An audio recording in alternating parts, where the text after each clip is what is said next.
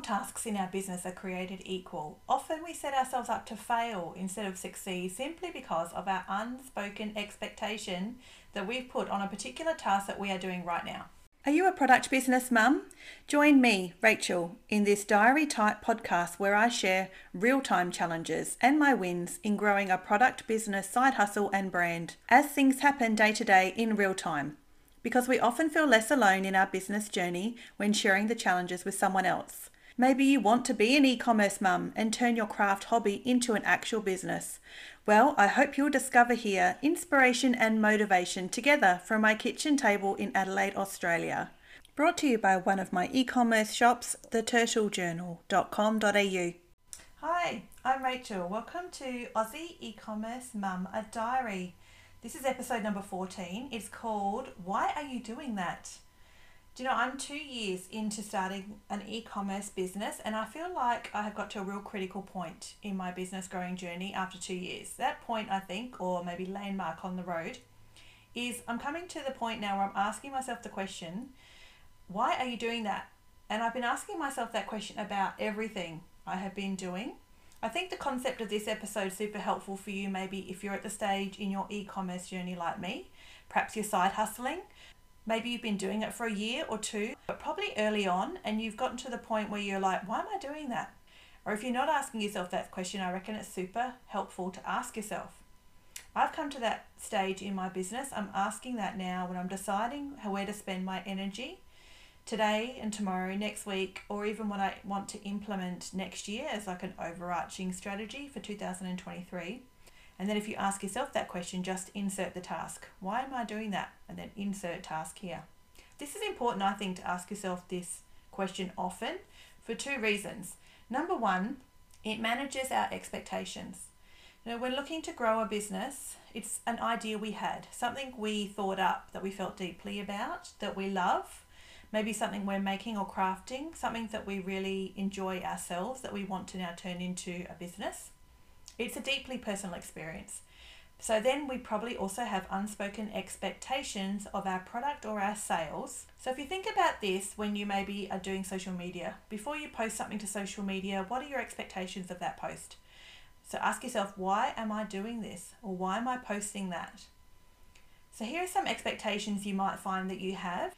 Are you expecting some nice comments, some likes, some shares? Or are you expecting a sale? Or are you expecting something to go viral? I think asking ourselves, why are you doing that? It gives our brain the opportunity just to take a second and pinpoint what we actually expect to happen after that task.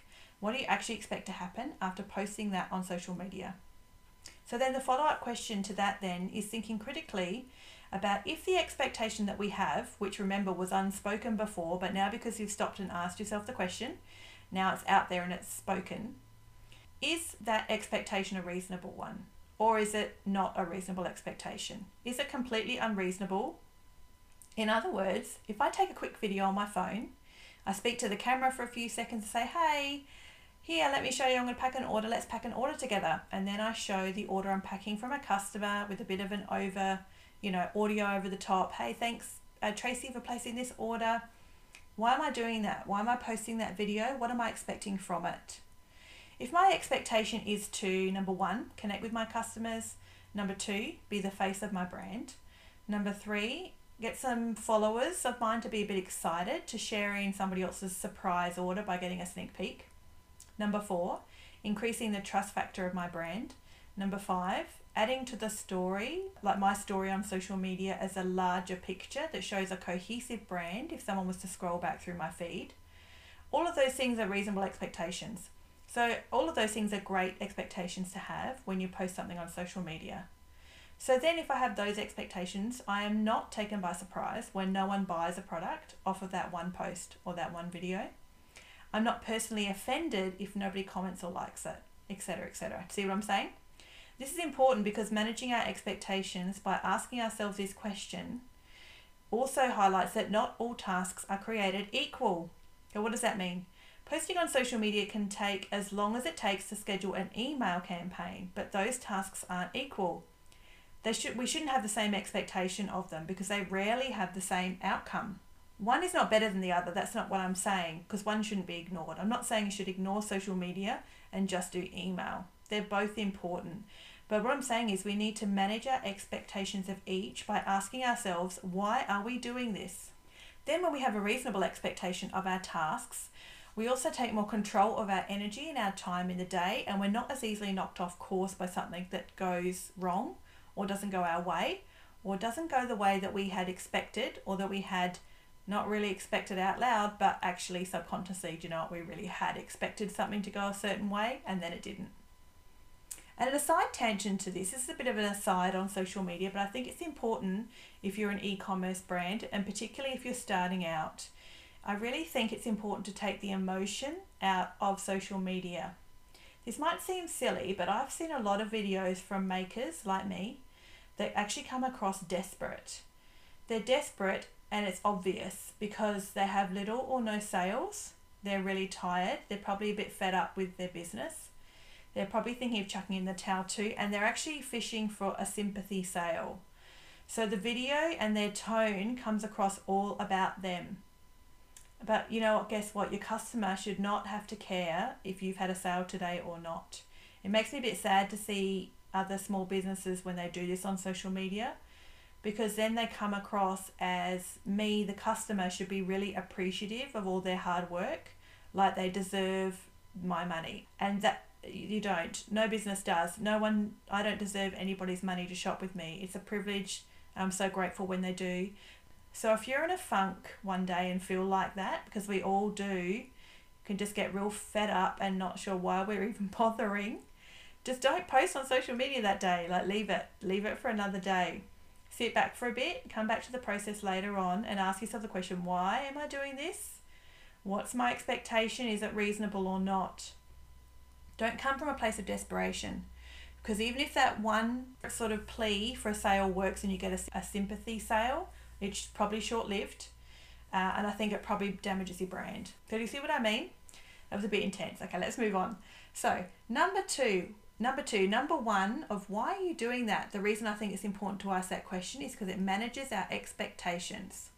This is the number two reason it's a good idea to ask yourself, why am I doing that? This is a great question to ask to ensure we're keeping our big visions and our big goals front of mind in our day-to-day grind of growing our business. You've heard the phrase, it's important to work on your business rather than in your business. And that's a cliche if ever I've heard one, but it's probably true. This question is great for helping us gauge where we're at. What am I expecting from this task? What am I trying to accomplish by doing blah, blah, blah? So what's my bigger vision? What's my bigger goals? What's my bigger plan? Helps us solidify that, I think, when we ask ourselves, why am I doing that? For example, here's two examples. Number one, email marketing. So question, why did I go back and audit all my email flows and update many of my emails and the copy and the images? And I talk all about that in episode 13, so you can go back and have a listen. What was my expectation of having done that, going back and looking through every email flow, changing things, deleting some, adding new ones? Why did I do that? And is the answer to that question a reasonable expectation of that task? My answer to that question is yes, I did that because email marketing works. I've generated over $3,500 in the last 6 months from automated email flows alone, on automatic. My expectation was accurately based on the data I have, which is that my email flows currently have made me $3,500 in 6 months in revenue.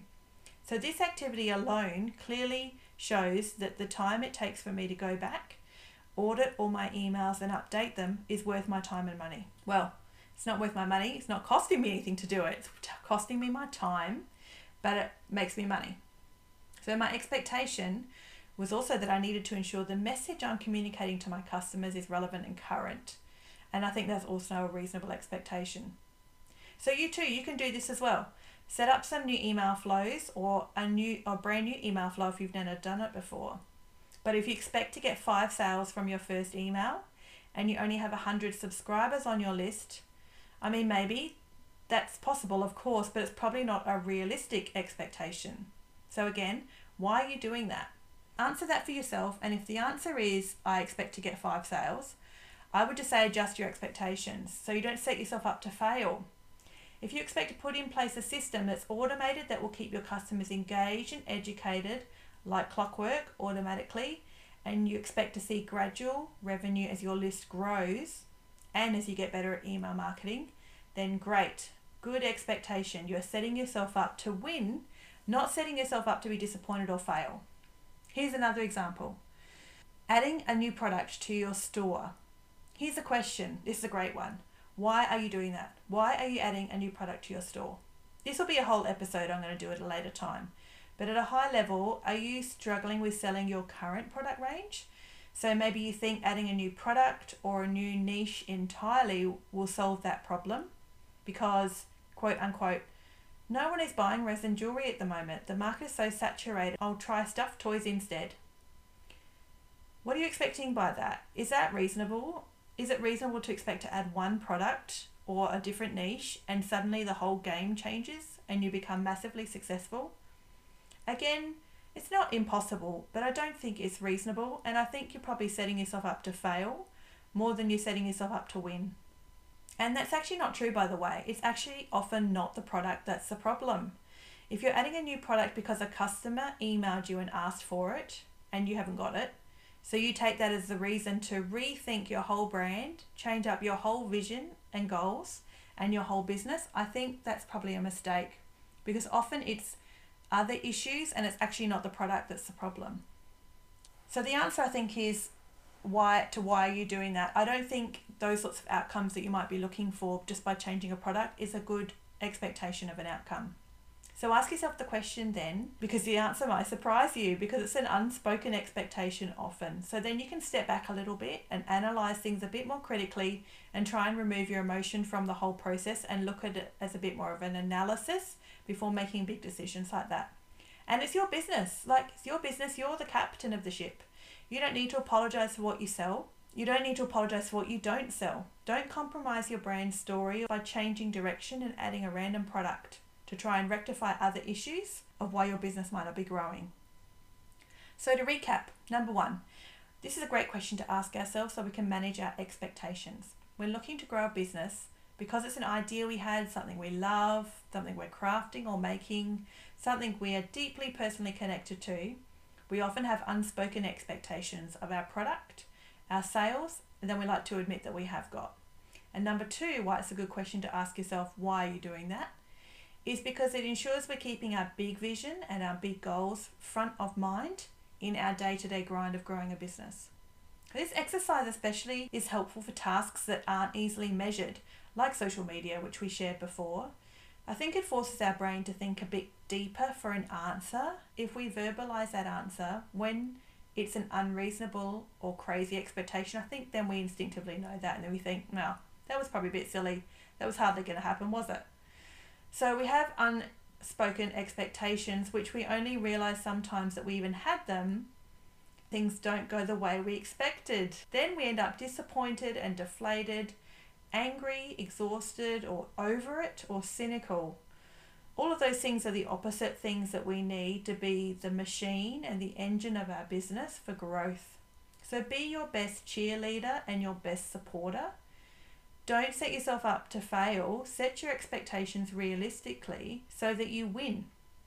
So today when you're making your business to-do list or packing your next order or posting something to social media or spending money on Facebook or making inventory ready for your next market, ask yourself this question.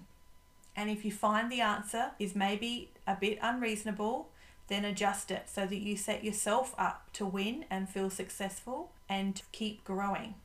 So thank you so much for joining me.